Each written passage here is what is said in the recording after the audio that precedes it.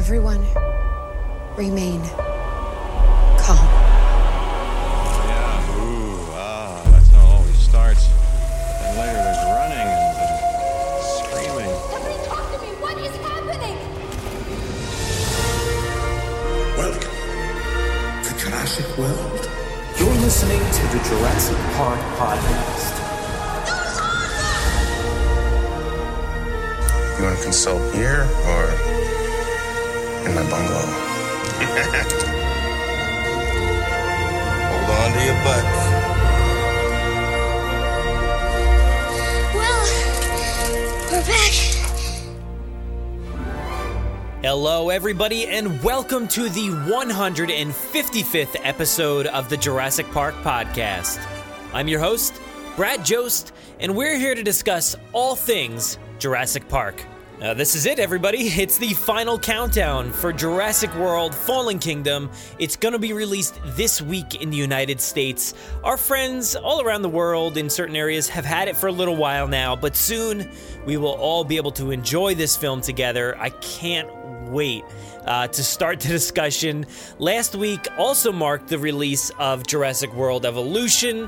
We have a lot to talk about with that. I know so many of us have been hooked to our screens playing it recently. I absolutely love it. It has its flaws, but I think it's a very fun game. Every day I'm just itching to get back to it and play it even more. Frontier did an amazing job putting that one together. And also last week marked the release of Michael Giacchino's Jurassic World Fallen Kingdom score. I've been listening to it nonstop. I didn't know what to make of it after the initial viewing, but upon re-listening, I'm hearing how epic it actually is. Maybe not as varied of a score as Jurassic World, but I think it is very awesome. We'll certainly be covering it in great detail soon, but for now, let's dive into today's show. In this episode, we have some news regarding Jurassic VR, box office figures, some news from Universal Orlando, and of course, a birthday to celebrate. After that, we're going to head into the Visitor Center for a lovely chat with Tess Sharpe, author of the novel, The Evolution of Claire. I had such a great time discussing her work, her history, and of course, as much as we could about The Evolution of Claire. I have been reading it, and it's been a blast so far, and I can't wait for all of you to learn more about the book before its release on June 26th. For now, we have all the links in our show notes for you to pre-order the book, but also, I might be announcing a way for you to obtain a copy yourself. Make sure to stay tuned to the end of the Visitor Center for more information. As usual, we do have a few plugs to get underway before we start the show.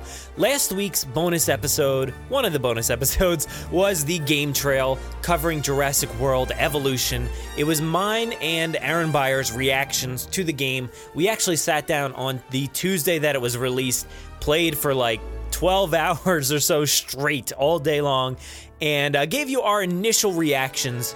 We've been playing like a lot more since then, and I think we had some good things, we had some bad things, a lot that could have been brushed up on, but overall I think we were very positive about the game, so make sure to check out that bonus episode.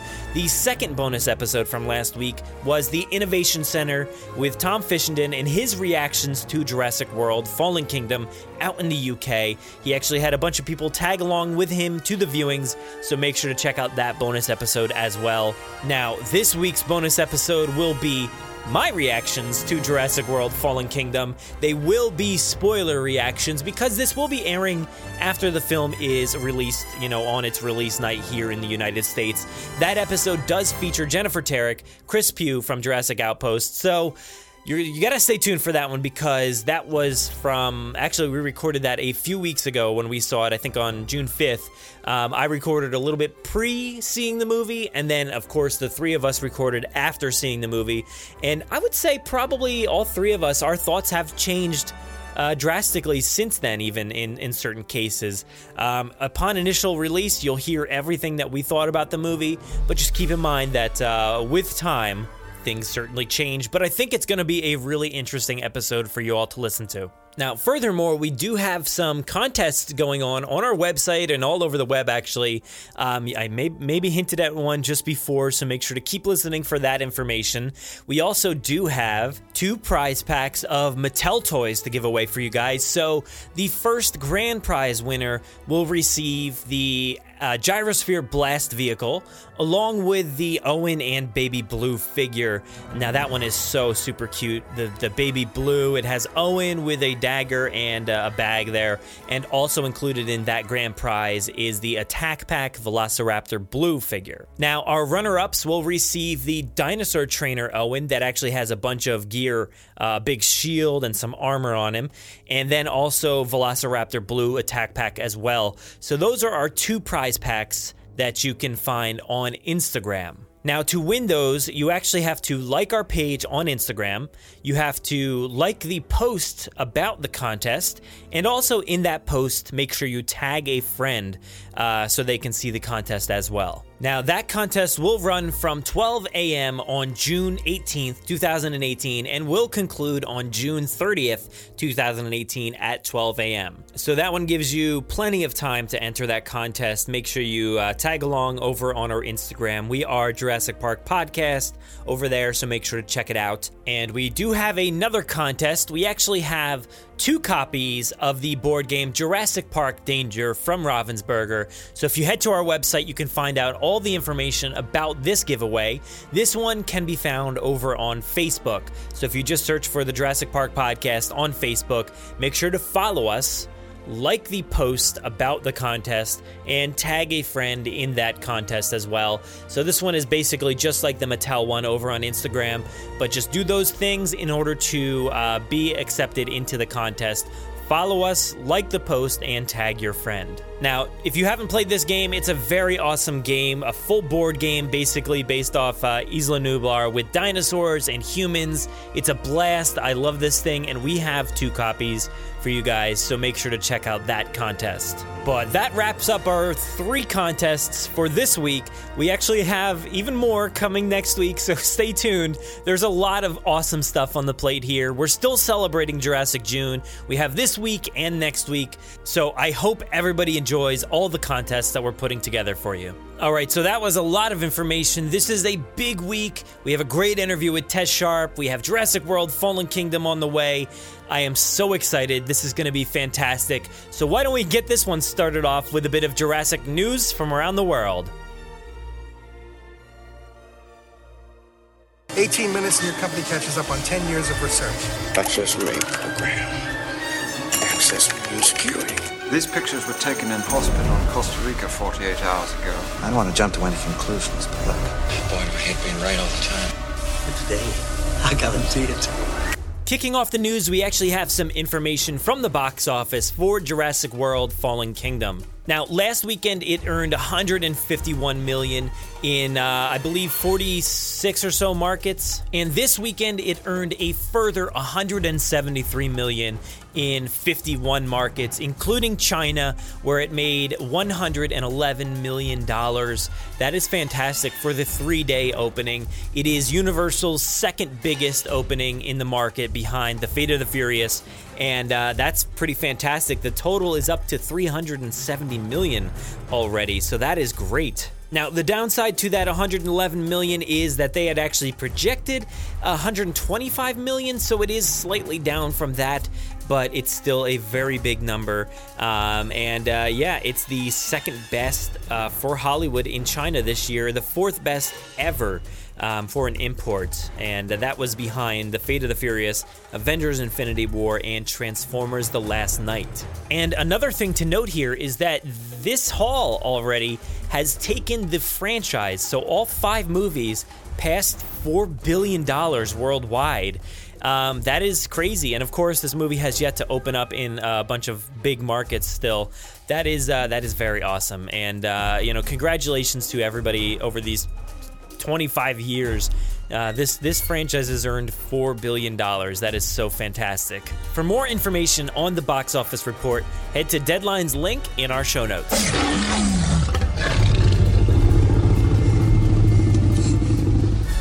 Dave & Buster's announced that they're starting to roll out a new Jurassic World themed VR ride in over 100 Dave & Buster's locations throughout the United States and Canada. So from an article on Variety.com, they actually mentioned that it's a motion simulator with chairs. You have the HT Vive VR headsets. You can have up to 4 players at a time, and you can basically join a quest to rescue as many dinosaurs as you can within 5 minutes. And I guess you're stuck in this vehicle that's speeding through Nublar, and of course you're very close to danger with all these dinosaurs. So basically you have the headset on. You also have like a gun type thing in your hand, a controller, where you're trying to capture these dinosaurs, and you can actually play against your friends in that motion simulator. Now, the deal to create this VR attraction was between Amblin Entertainment, Universal Studios, and the virtual reality company. So apparently via the virtual reality company's creative director, James Lima, he had mentioned that it is part of canon. I guess they had paid close attention to the storylines throughout the series to make it fit in with the movies. So that's pretty interesting there. And I'm very excited to head out to a Dave & Buster's, hopefully sometime soon, and check it out. If you want more information about this system, head to the link in our show notes. Universal Orlando finally announced that they're bringing a new nighttime show to the waterfront part of the original park.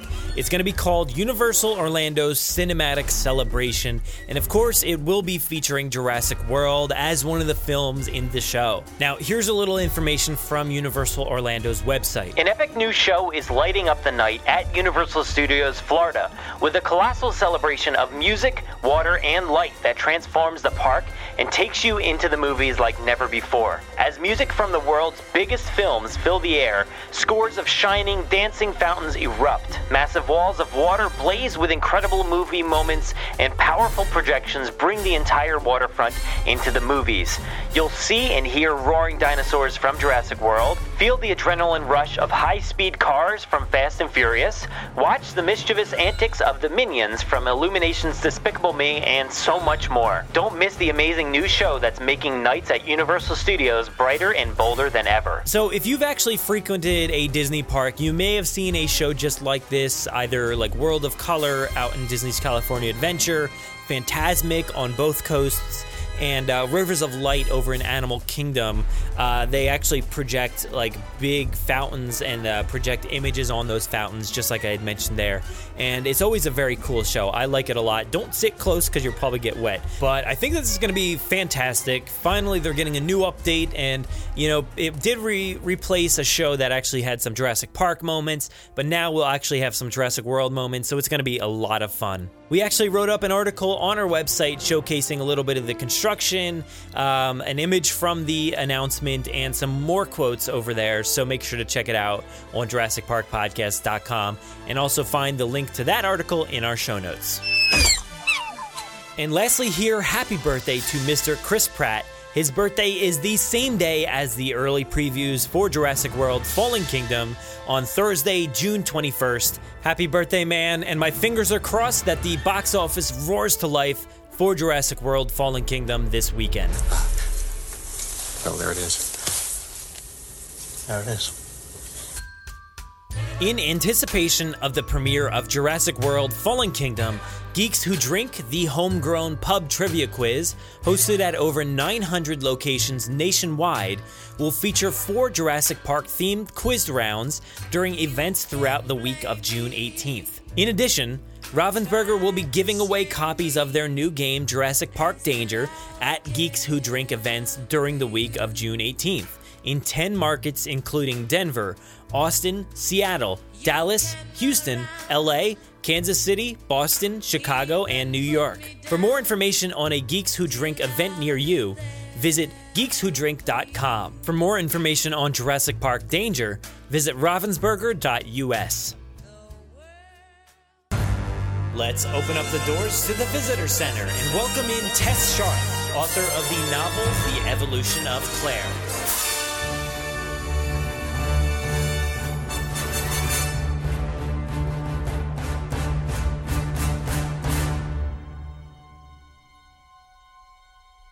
I'm here today inside the iconic visitor center after a wonderful dish of Chilean sea bass from Alejandro. And I've brought a guest along with me to experience the beauty of this park, Tess Sharpe, author of the novel centering around Claire Dearing's journey into the person that we saw in Jurassic World. That book is The Evolution of Claire. Tess, how you doing today? I am doing great. I am so happy to be here. Yeah, it's a nice visitor center, right? It's pretty comforting. I think it's nice. Gorgeous. So we have a lot to talk about with your book and everything, but before we get into that, I wanna start it off real difficult, real hard question for you. Okay. All right. So if you were stuck in a kitchen with a velociraptor, what would you do, and would you make it out alive? Oh, wow. That's a tough one. You know, I worked in professional kitchens for 7 years, so I feel like this would be my element, you know? Yeah. I feel like I would grab a cast iron skillet because, you know, that's the best weapon in the kitchen. Uh-huh. Try to stun the raptor enough to try to make my escape to the nearest walk-in fridge. But I would be smart. I would barricade the door so that the raptor could not get in, you know? Okay. There are big racks in a walk-in, and you can kind of like prevent the raptor from coming in. I think I would hide out rather than running because I am not a very fast runner, and I could not outrun a raptor at all. No, yeah, I think unless you can run like 45, 60 miles an hour or something along those lines, I think your best bet is just stay still, hunker down, try and find something to attack it with, but otherwise it's tough luck, you know? I am all about barricading myself somewhere. Yeah. Well, I like that you at least have experience in the kitchen. Not anybody that I've asked recently has had any experience there, so I think that's a plus. But I baked for 7 years, so it was very fun. So, are you making it out alive? Is that happening? Because that's key. Oh, that I don't know. It'd be kind of egotistical for me to think that I might be able to get out. I mean, they are raptors. You know, I think that I would probably get eaten. I think that I would probably trip at some point trying to get away from them. Yeah. And they would eat me. Yeah. I'm very clumsy, unfortunately. It seems to happen a lot. Not many people ever say that they're going to make it out, unfortunately. Right. All right, so let's dive into it then. Why don't we go back to the beginning and just find out how you got your start in writing? My evolution. Yeah, exactly. So I started writing books really, really young. I started writing books when I was a preteen. I was a very ambitious homeschooler, so I was kind of allowed to do whatever I wanted. Yeah. And so I was very fortunate in that part. I started seriously pursuing publishing when I was 17, which is when I went to college. I'm actually a college dropout. I didn't finish college, but I was not suited for it personally. But one of the reasons that I relate a lot to Claire as a character is because I was a very, very ambitious young woman, and I was really focused on what I wanted. I had tunnel vision. I wanted to be a published writer, and that's all I wanted. And so I really worked hard towards my goals, and I was very, very focused on that. I sold my first book for teenagers when I was 24. That was the murder mystery Far From You. And it came out when I was 26 because books typically take 18 months to come out. And now I write books for teens and for adults under this name. And then I write under several other names that are secret. I feel really lucky that I get to do really different kinds of books. I write murder mysteries, I write romance novels, and then I get to write this, which is like a total dream come true. And it's always like such a big challenge to really switch genres and different and age groups as well. So I feel really lucky that I get to do all of that. It's a huge challenge. Yeah, that sounds like a lot, especially switching the genres part. I can't imagine that that's pretty difficult. But do you have any, influences that kind of cued you up to doing something like that, to be able to switch and do that? Like author-wise, like Neville Shute, Lisa Gardner, who's an amazing thriller writer. Melinda Lowe, changed my life. She's a YA writer, and I actually got to take a workshop from her when I was younger, and she's just a wonderful mentor and a wonderful writer. And of course, Michael Crichton, because oh my God. I also really like to draw influences from other sorts of media, like TV and film and music. Each book that I write definitely has its own influences. Mm-hmm. For Claire, I listened to a lot of the Jurassic Park soundtracks. It really put me in the mood while I was writing. And I spent a lot of time in the forest with my notebook. acting out certain important scenes that had a lot of action in them, so I got the emotions and the actual blocking of the characters right. I'm a big fan of like doing things in the book if I can do them to really get the reality down. Mm-hmm. And sometimes figuring out where the dinosaur is in relation to all of the characters is hard. I totally used my dogs as stand-in dinosaurs several times when I was blocking the action scenes to kind of get them all right. But they didn't behave very well, unfortunately. They were always wandering off. They're usually a little bit cuter as well, so you can give them that. Or furry, definitely.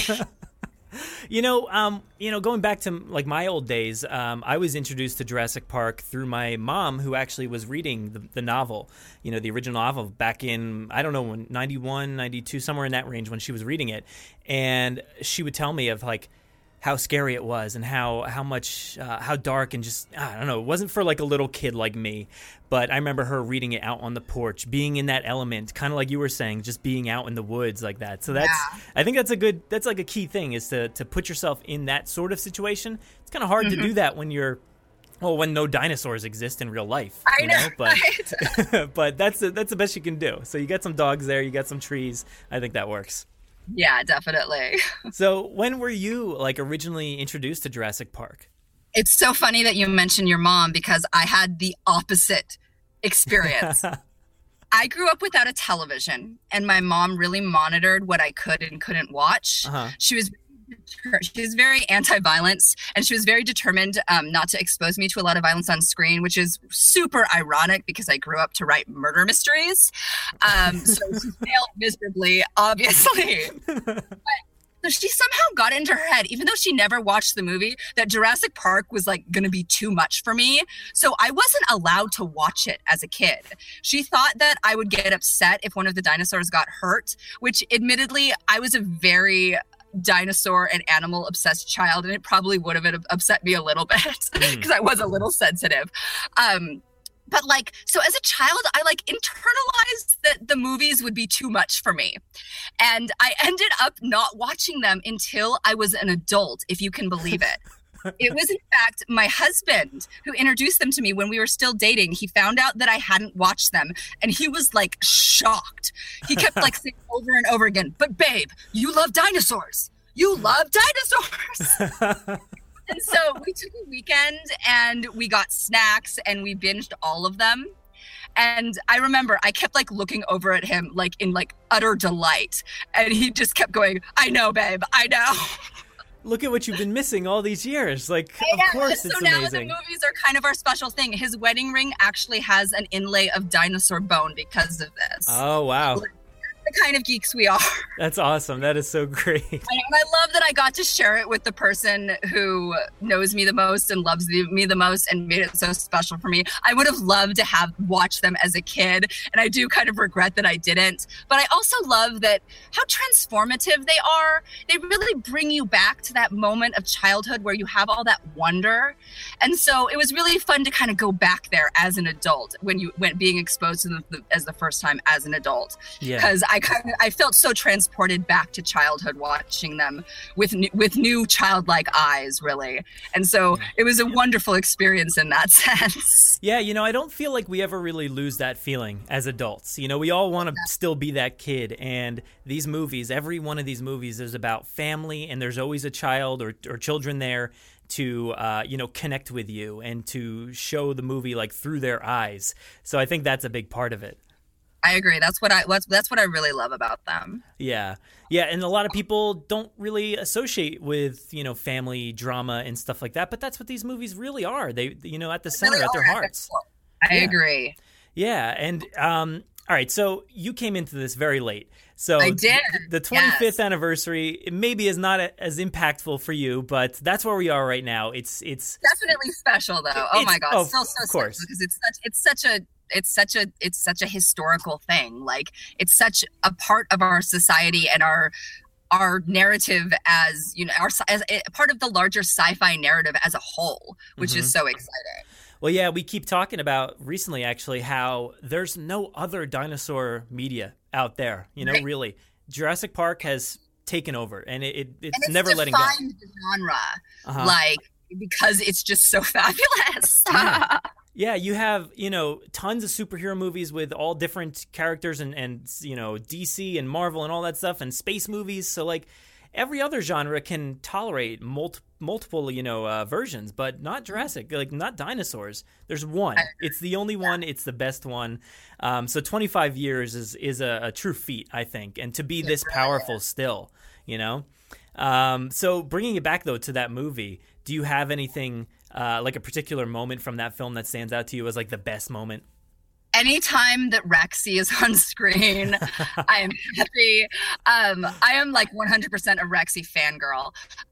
That scene with her in the rain in the first movie where she attacks the Jeeps and the kids are trapped and Grant and Malcolm can't get to them. Every single time I watch it, I've probably watched it at least 20 times at this point. I'm scared for them, even though I know they're going to be okay. Yeah.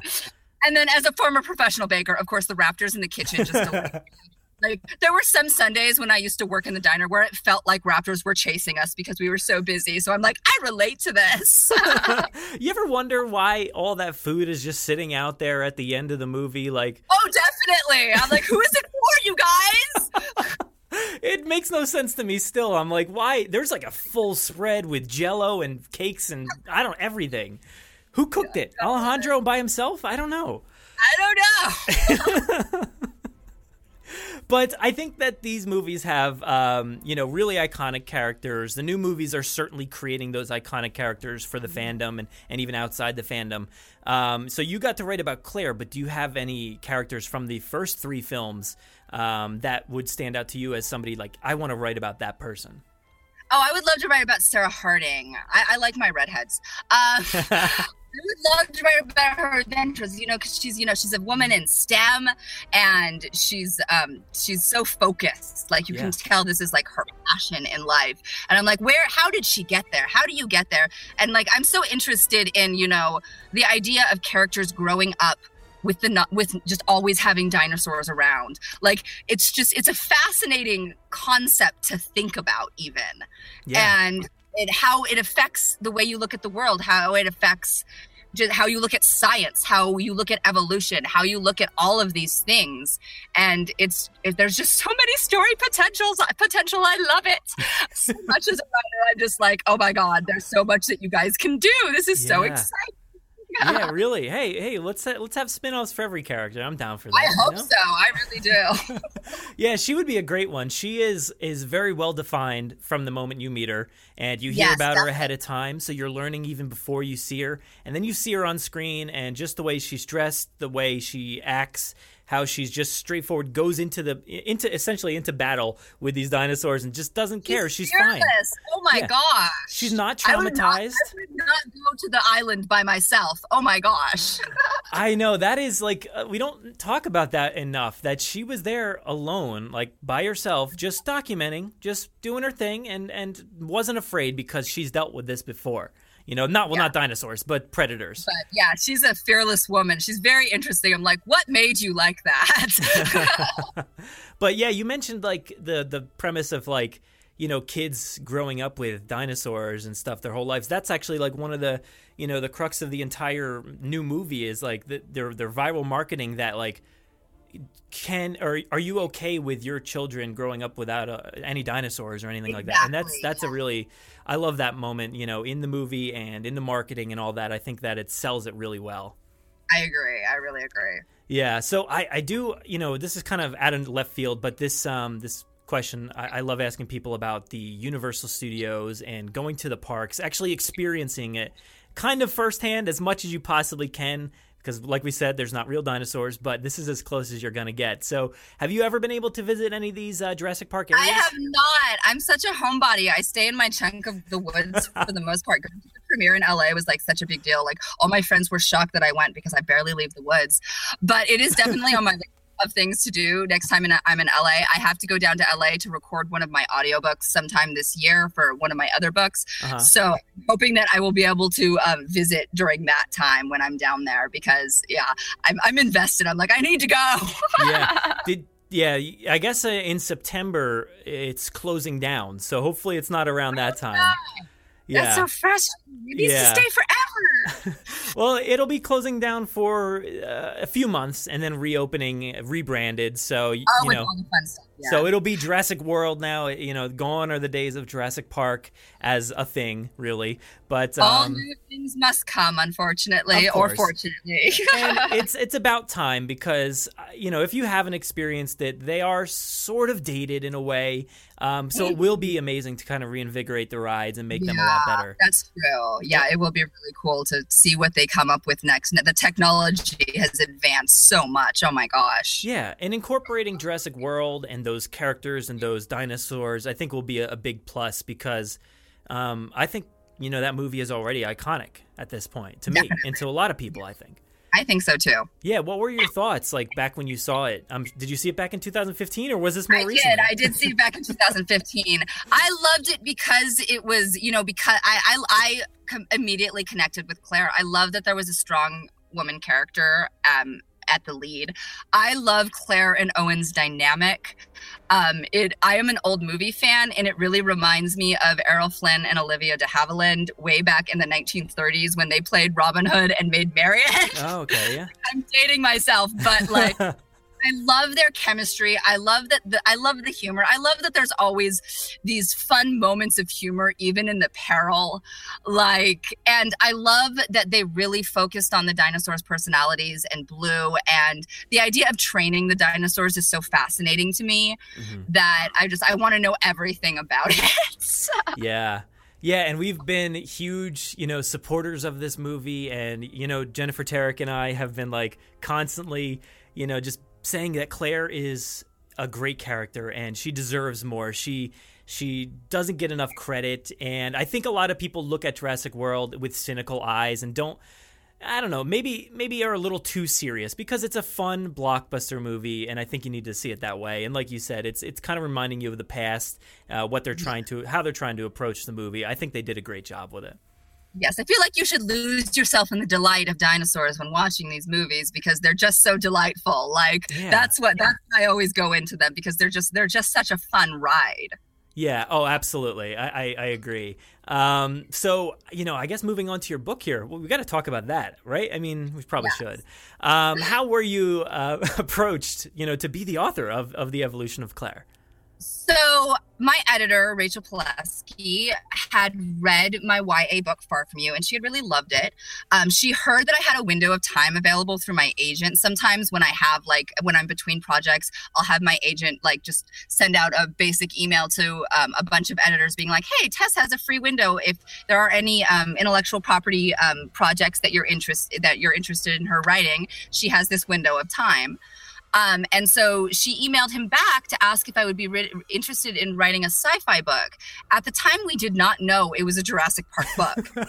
And my agent was like, hey, Tess, are you interested in writing sci-fi? Do you actually write sci-fi? Because he had signed me for my contemporary murder mysteries, and he hadn't ever seen any of my sci-fi work. But I had actually spent most of my teen years writing sci-fi. That was my first love. But for me, I get really obsessive when I'm world building to the point where I will spend 4 years writing a sci-fi book. Mm-hmm. And so financially, that's not wise. And so this was kind of an amazing opportunity because the world is already built and I get to put a little of my flair on it, but the world is already so established that I just get to play in it, which is such a joy for me. And so I was like, yeah, I would totally write a sci-fi. And then a few weeks later, I had been told that I was chosen to write the book. And then that's when they told me it was a Jurassic book. And I basically went into spasms of happiness because it is my favorite franchise. And also Michael Crichton, he's a legend, I feel so lucky and really honored to get to write in this amazing world that is so rich with story possibilities. It was just such a joy to write. It was so much fun. I'm sure. It just must have been that feeling. Everybody likes to keep it secret, hey, we want you to write this thing, and it turns out to be one of the biggest franchises of all time. That's got to be a lot of pressure on you, right? I felt so lucky, but I was like, oh my God, I have to get this right. Yeah, I tend to compare us to Star Wars fandom in a way. I would say that we're not necessarily as maybe out of control as sometimes Star Wars is. I think we're a pretty grounded group of people. Oh, everybody in the fandom has been so sweet and so nice and so enthusiastic. Like, it's been so wonderful. It really is. I normally do not write books that fandoms form around because, I kill off my characters in my murder mysteries. Really dark books. And so, like, to be a part of this is to experience a fandom. Like, I was involved in the Harry Potter fandom when I was young. Okay. I was involved, I used to write fan fiction, before I wrote books. So, like, now I'm basically getting paid to write fan fiction, which is like an amazing thing to actually get to say. So to be part of a fandom in this way is just, 12-year-old Tess is very proud of 31-year-old Tess. Yeah, I think that's the way things are nowadays. I think it's become, kind of fan fiction for all of us because, people like Colin Trevorrow or, J.A. Bayona and all these people are creating something that they grew up loving or watching, and it's kind of, they have the chance to take a stab at it and do their own thing. And it's kind of, it's high canon, like very true fan fiction in a way. Yeah, it is. When you're dealing with a franchise that has this many years behind it, it's so cool because you might have been exposed to it as a child, and then you get to be a part of it. It's just like, it's amazing. I still can't quite believe it. Like, yeah, I wrote the entire book, but I still can't quite believe it. Yeah, it'll hit you one of these days, probably. I know, right? So you've already talked about him quite a bit, Michael Crichton. Obviously, he's probably the most important piece of the puzzle, right? I mean, he's the guy who did it all. He created it. Obviously, Steven Spielberg and Colin Trevorrow now and J.A. Bayona are bringing it to life in a different way. But what kind of essence of Michael Crichton's books did you use as like a guideline or inspiration for the evolution of Claire? I definitely tried to work in some references to the books and the past movies. Mm-hmm. And when I thought about forming the book and the pacing especially and the details of the park and the world building, I definitely looked to the Crichton canon for kind of the feel he was going for. Because like writing a book and writing a screenplay are completely different things. Mm-hmm. There are world building elements that go into a book that might not go into a movie, which was, I will say, is like the most exciting thing to explore in this book. Like the park getting built, how you prepare the dinosaurs for all these crowds, how to handle like the day-to-day of what is basically this gigantic island wildlife refuge. But a lot of the inspiration I drew when forming teen Claire, especially her character, was watching Bryce's interviews about Claire. I felt that her thoughts and her interpretation of Claire was one of the most important things to zero in on, since, she brings Claire to life. She is the expert on Claire. And she's so inspiring and lovely. And I love how she portrays Claire with such nuance and humor and strength. And I really hope the book is worthy of the franchise and the books that came before it and Bryce's amazing performance, because I drew inspiration from so many venues that I was really lucky that I had all of this stuff that I could look at.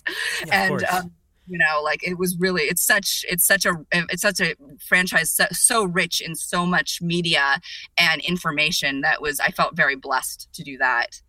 Yeah, it is tough because we have these novels, we have the films, we don't really have much else expanding. This is one of like the first true pieces of expanded material here, and the books aren't necessarily canon with the movies, and the movies aren't with the books, so it's kind of all over the place. But it's great to see you're taking inspiration and everybody's taking inspiration from these original books, and it's still crazy how they're still drawing from it and still creating stuff. And that genre twist, I guess you could say, is like, this book has to be very different from those original books, and the movies have to be, because there were scenes in the original novel where it's just checking dinosaur counts for like 3 pages, and you're like, that's not, you can't put that on screen, Exactly. It's tough, but you got to do what you got to do, I guess, and that's what he had to do to explain the world building, back then, and because it was new. It was all new, the whole thing. I mean, it was such a revolutionary idea. Mm-hmm. Like, I would love to just know where he was when that hit him. Like, sometimes ideas come to you in the strangest way. I once looked at a weird looking tree trunk and got a book idea. Like, being a writer is weird sometimes. Like, I love that. Yeah, I often stories behind those ideas, though. Like, it's always funny. Sometimes it's really funny. Yeah, and it's great to see, like, Michael Crichton is still essentially alive today in media, you know, because of stuff like Westworld and these movies and your book. Like, his stories are still being told, and that's awesome. It's a total writer's dream, I would hope, at least. Yeah. So did you actually have to work hand in hand at all with Colin Trevorrow or even Bryce Dallas Howard? Did they have any input into the story? We had an entire team at Universal who was reading the book as I wrote it. And I do believe that Colin and quite a few other people involved in the movie read it as we were writing it. Everyone was so supportive and excited about publishing books in this franchise. Like, I feel so blessed. They're just so excited that this exists. And they're just all so enthusiastic about it. And Bryce has just been a total gem about this book. So enthusiastic about the message and the theme. She even blurbed the book for me, and she sent the entire team the nicest personal note about it, which just totally touched me. She is like the most lovely lady. She has gone out of her way to be so supportive of this project, and she's like a giant movie star. I'm like, you're so nice. It is crazy how down to earth she is, you know, and that personal feel that she gives. Yeah, she gives everybody like a little bit of, you know, personal something that makes her feel like a real human, just like everybody else, you know? So wonderful. She really is. She's been just amazing with this. Yeah. I feel so honored and humbled and great. And she's just so gracious. Yeah, I know she's very picky about her character. You know, she wants it to be portrayed like how she envisions it in a way. She built the character basically from the ground up and defends it, you know, still. Yeah.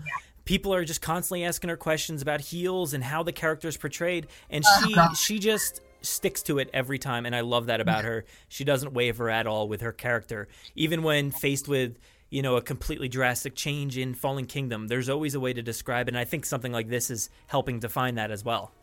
Yeah, definitely. Yeah. So we talked about a little bit about pre-existing canon and stuff like that.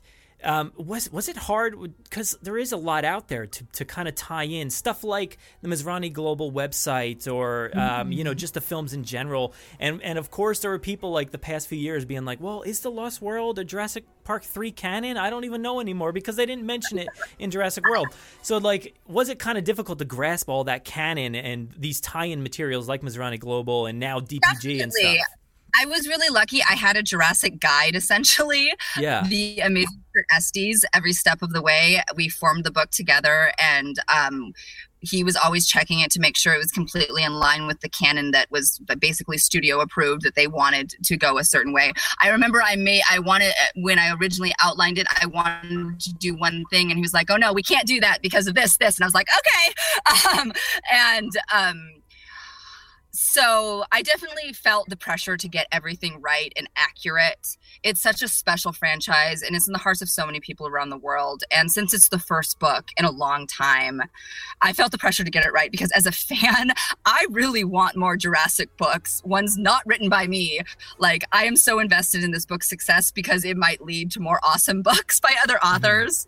Like, I would love to read a book about Owen's early military life or when he started out as a trainer. I'm totally fascinated about how he got into this line of work and what his background was that made him choose this line of work, you know? And so, yeah, I definitely felt the pressure, but I had the most amazing team who knew everything. So if I ever did get stuck, I had someone who had the answer immediately, basically. Yeah, I love that idea because we've kind of talked about that before in the show is branching out into other characters as well. This is just opening the door to that possibility. Yeah, it would be great to do that for anybody. Like any character that's out there would kind of be great to get some sort of story. And I think demographics-wise, I don't think that matters too much in the Jurassic Park fandom. I think we all want to take in everything because it's not Star Wars. We don't have that availability where there's a new book every 10 days. It feels like in comic books and movies every week, and it's like, and TV shows, they have everything. We have so little, and we all want to take it in no matter what it is. Maybe somebody doesn't necessarily want to read a book about Claire, but they're going to anyway. Like, they want to take it all in. I really hope that those people who want, maybe a more high-octane thriller or a middle-grade book for younger kids about dinosaurs, I really, really hope that those people get their books, because I really hope that they end up publishing more books, because I think that there's just this wealth of stories that you can write in young adult, in middle grade, in adult, in graphic novels, in it lends itself to so many different things. Like, there's just such a wealth of stories in this franchise that can be told. And I'm really hopeful that they will continue writing stories. I really do. Yeah. And I feel like did they at least have some sort of input to you as to, like, you need to go this direction or you need to do this? Because like right now it's a tough time because with the movie coming out, and I feel like the book is probably, guiding that progression as to how Claire changes in this movie. So there must have been some sort of like, hey, you have to hit this plot. Oh, definitely. So basically what they give you is like basically they call it a treatment. Yeah. And so it's basically what they want the story to be like. And so I took that and I made a outline from it. And then I do something called story mapping, where I break the book down beat by beat, literally everything that happens in the book. I write it, I handwrite it because I'm annoying. And I handwrite it and then I type it up for them. But for me, like, laying it out beat by beat is really the way to make sure that you have the pacing right and all of the canon accurate stuff. So we did that, and then I sent the book to them as we went. So I sent it basically in 30,000 word chunks as I was writing it, just to make sure that I wasn't doing anything that would mess up anything that they had planned, basically, in future movies or in the upcoming movie or in the third movie or in any of the graphic novels or comic books that they are doing. So, or even the video games. Like, there's so many things. There's toys, there's games, there's all sorts of stuff. So it's like, we definitely were, considering all those stuffs, and we tried to form a really unique story with a unique viewpoint so that it wouldn't have as much commonalities with any of the other narratives that are going on right now, but still fit into the larger narrative of the world, basically. Yeah, well, it seems like that pressure that I asked you about, like being set in this universe, maybe it wasn't so bad because you had all these people to kind of help guide and help, build it. I would have been lost without any of them. And, like, I thrive under pressure and challenges.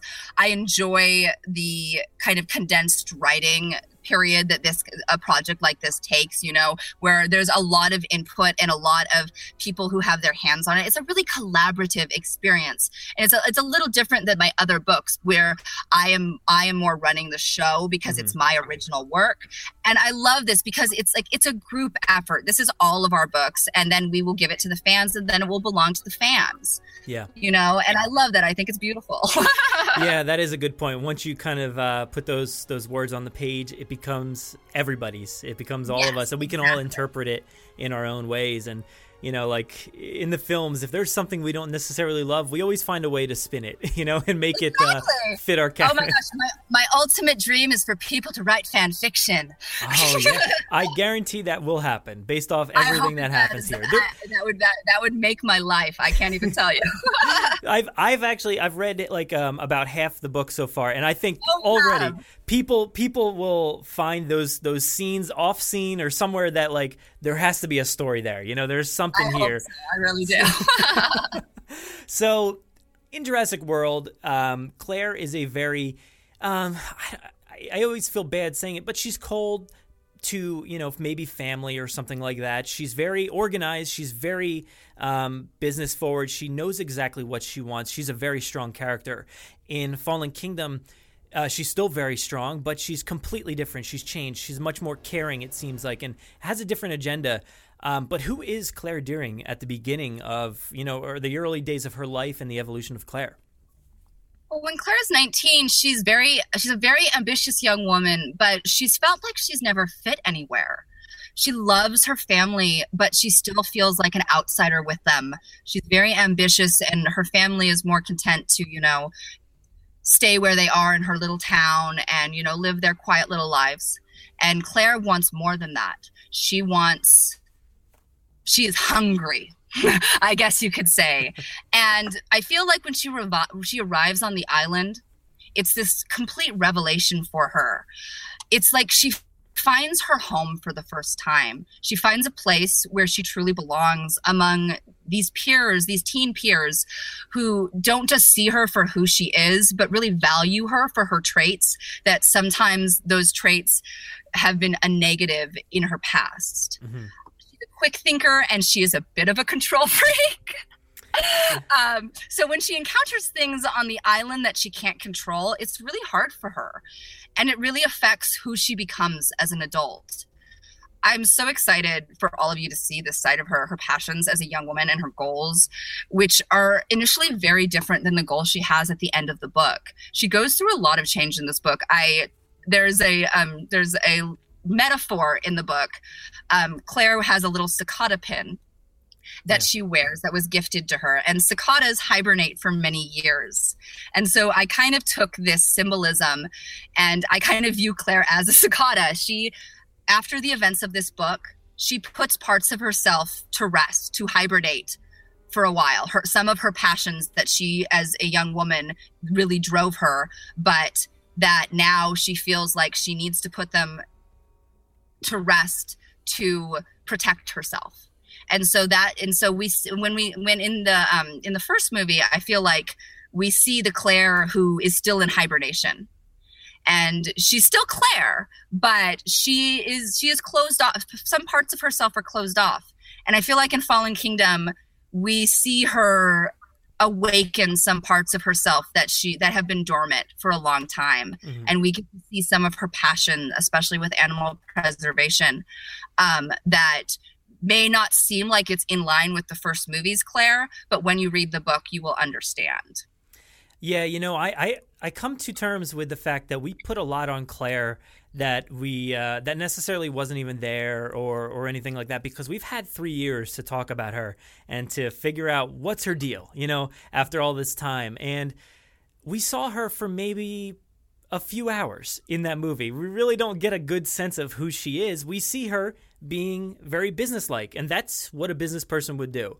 That's her job. If you saw, me or you or anybody else at their job, we'd probably be a very different person than we are in everyday life, or, coming to terms with our goals and our dreams and things like that. So she has to be very different in that situation in a business environment. And especially that day, she has sponsors coming in and people that want she's trying to sell these people right off the bat. And she's a different person. And there's obviously a history between her and Owen and all this stuff. So you're kind of trying to get these details out of her, but you're doing it out of, 4 hours out of the entire day. So it's kind of a lot to put on her to say, I didn't think she was like this before. I didn't blah, blah, blah. I didn't do it. I didn't know anything about her. Well, now we're going to know. And I think that connection will be a little bit more now that we have this backstory. Yeah, we often ask a lot of our female characters, and it can be frustrating as a woman writer. But I think that I really hope this book will make some things come more in line, and we will get to see, really where she comes from and why she was the way she was in the first movie and why she is the way she is in the second movie. Yeah. I hope this is the little stopgap that kind of sheds some illumination on who she was and why she is the way she is. I can see that happening already. I can see a lot of setup as to, family and different things like that, and how she is the way she is, and the environment, the business environment and stuff like that. The person that you need to be in that situation. So I could see how that will change her and show who she is now versus how she was in that movie. But moving off of her for a second, I have a little question here about dinosaurs, because that had to be something different for you. I don't know if you've written about dinosaurs before. I know you said you were a big dinosaur person. It was amazing. It's got to be a completely different experience writing about these massive beasts. And like you said, you imagined them in the forest out there. So what was it like to write about dinosaurs? And do you actually have a favorite dinosaur? I love the brachiosauruses. Yes. Yes. Yes, I love dinosaurs. I write contemporary novels usually. That is what I am known for. And I write murder mysteries. So to be able to write about animals of any kind, I am I've been involved in animal rescue since I was a child. I used to raise feral cats. And I pull feral cats out of the woods all the time and tame them. So I really loved the animal behavior part of the book, and to really kind of see some of the problems that the dinosaurs pose that aren't life-threatening problems like getting out, but like are still issues that need to be solved within this world. Like when to integrate a dinosaur into the gyrosphere valley so that the others won't like bully him, or like what to do when one of your young dinosaurs is a little too rambunctious and doesn't have a playmate of their own age.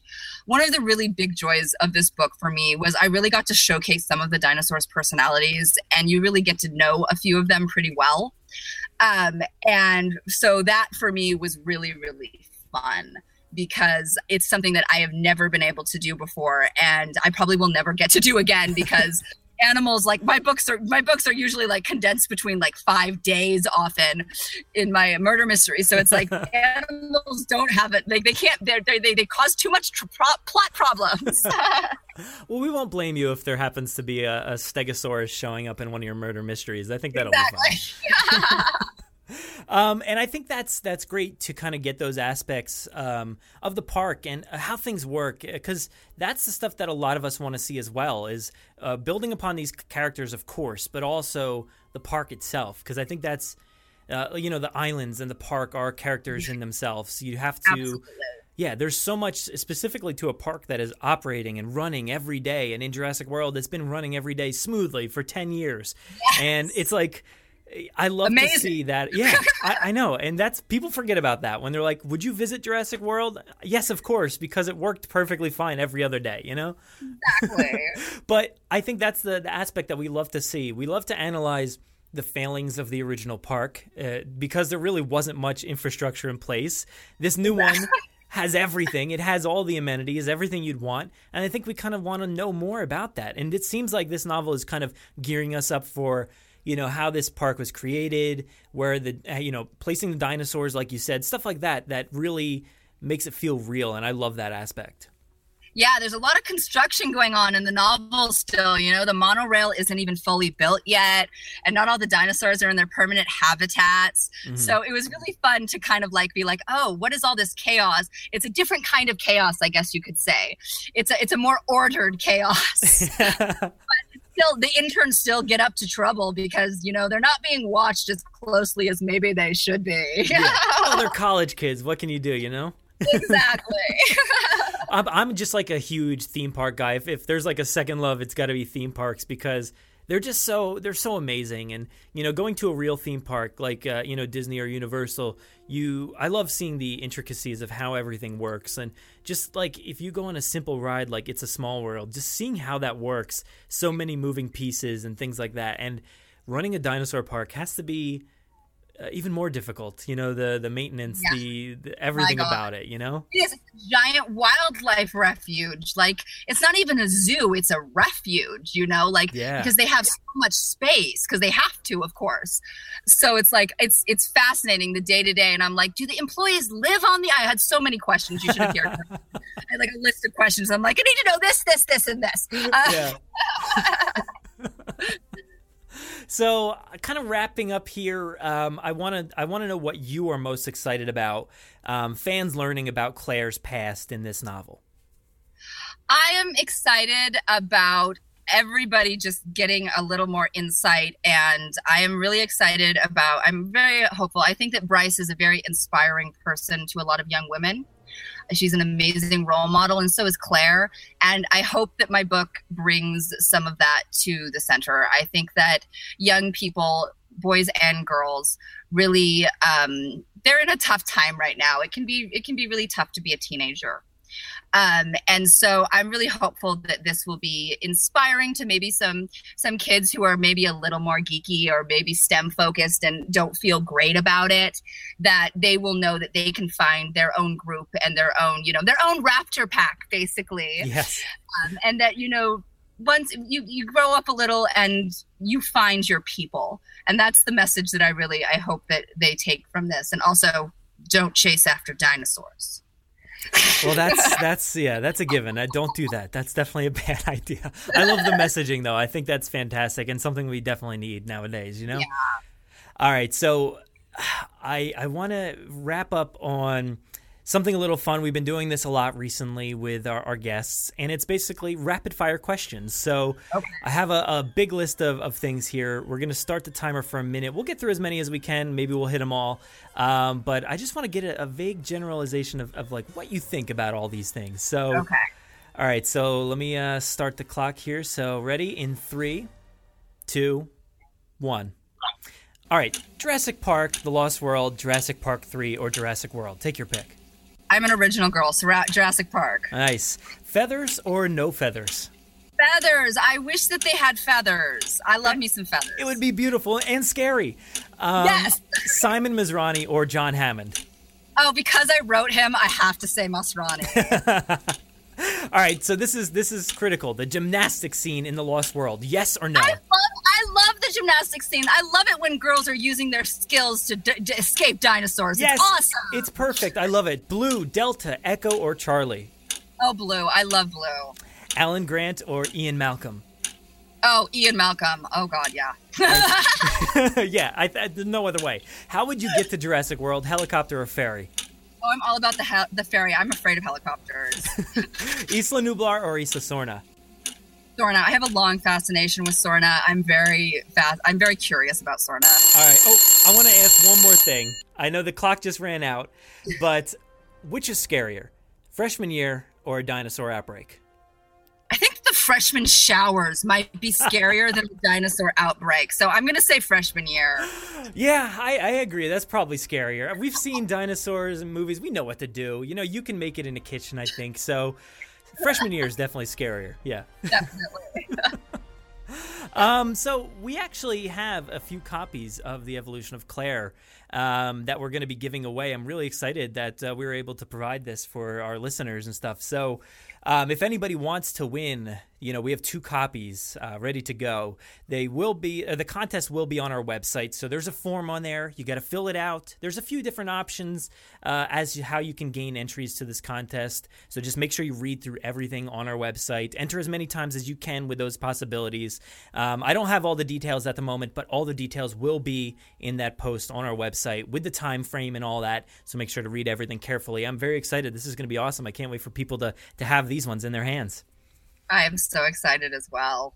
Yeah, it's got to be exciting, right? Like your book is finally going to be out there. I haven't written a YA book for a very long time, since 2014. So to come back to YA with something like this, it's like, seriously, it's a major dream come true. I'm still pinching myself. That's awesome. You know, I am very excited that, you know, you get this opportunity to write a book about Claire and to, you know, make her more believable of a character to people that maybe struggled with it before, and just to give us this step into a new direction for this entire series. I'm really happy about that. I hope you're, you know, happy to be a part of this fandom and this community. So happy. It's great. I love it. You guys have been so amazing. Seriously. Thank you, everybody who is listening to this. You guys have been so sweet and so welcoming. I cannot tell you what it means to me. Well, thank you very much for joining me here today inside the visitor center. I know it's nice, but there's like a randomly, like, they didn't finish building over here behind us. There's like just a tarp, like, I don't know what's going on. So before we get out of here, where can everybody find you online? I am at tess-sharpe.com, and then on Twitter I am Sharpe Girl with an E, Sharpe with an E, and then on Instagram, where you can see all of my big dogs in my forest and all of my cooking experiments, is Forest of Arden. And of course, where can everybody find this book, The Evolution of Claire? Amazon, IndieBound, anywhere that books are sold, and also the library. If you guys can't afford it, I totally understand, and you can just request it at the library. And if the more that you guys request it at the library, the better you totally help me if you guys do that. So that is, I am always happy if you guys get your books at the library. Of course, any way you can, get this book, read it, show, you know, Universal and all the creators that we want more just like this, and that this was a great job. Yeah, the best way to get more Jurassic books is definitely to support this one. Of course, and I don't think you'll have any problem there, so I'm very excited. I'm really hopeful that more authors get to explore this world because I just want to read them. Yes. Well, why don't we head back to the mainland, get off this island, and say goodbye, you know? Thank you very much. Thank you. See you later. You guys, bye.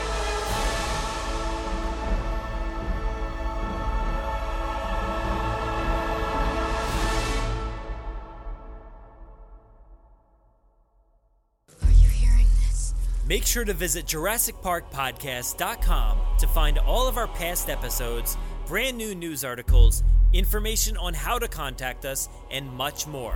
It's a great source for everything related to the podcast and, of course, Jurassic Park and Jurassic World. Head to JurassicParkPodcast.com and help us build a great community. Anybody hear that?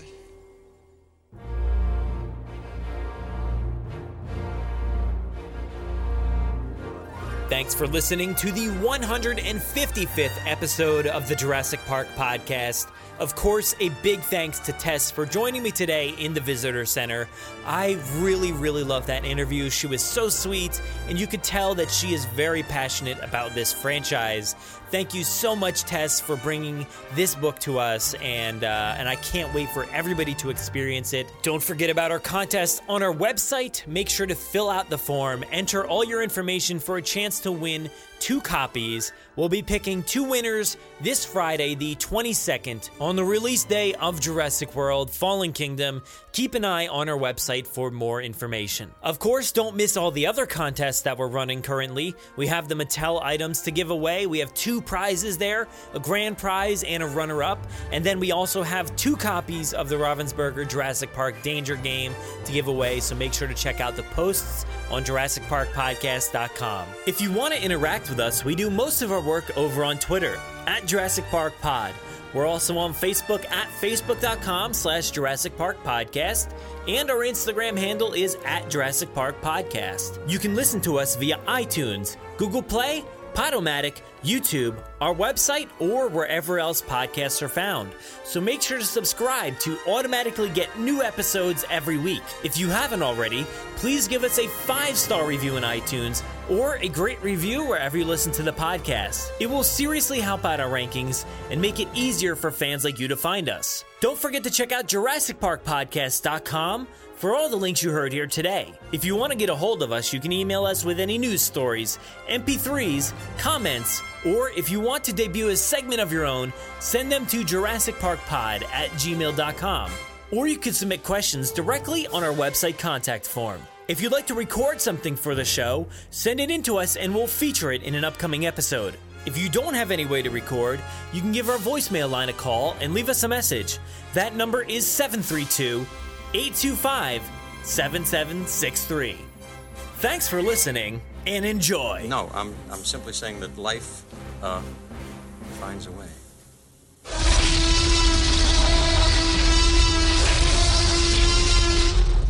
5 minutes. Drop what you're doing and leave now.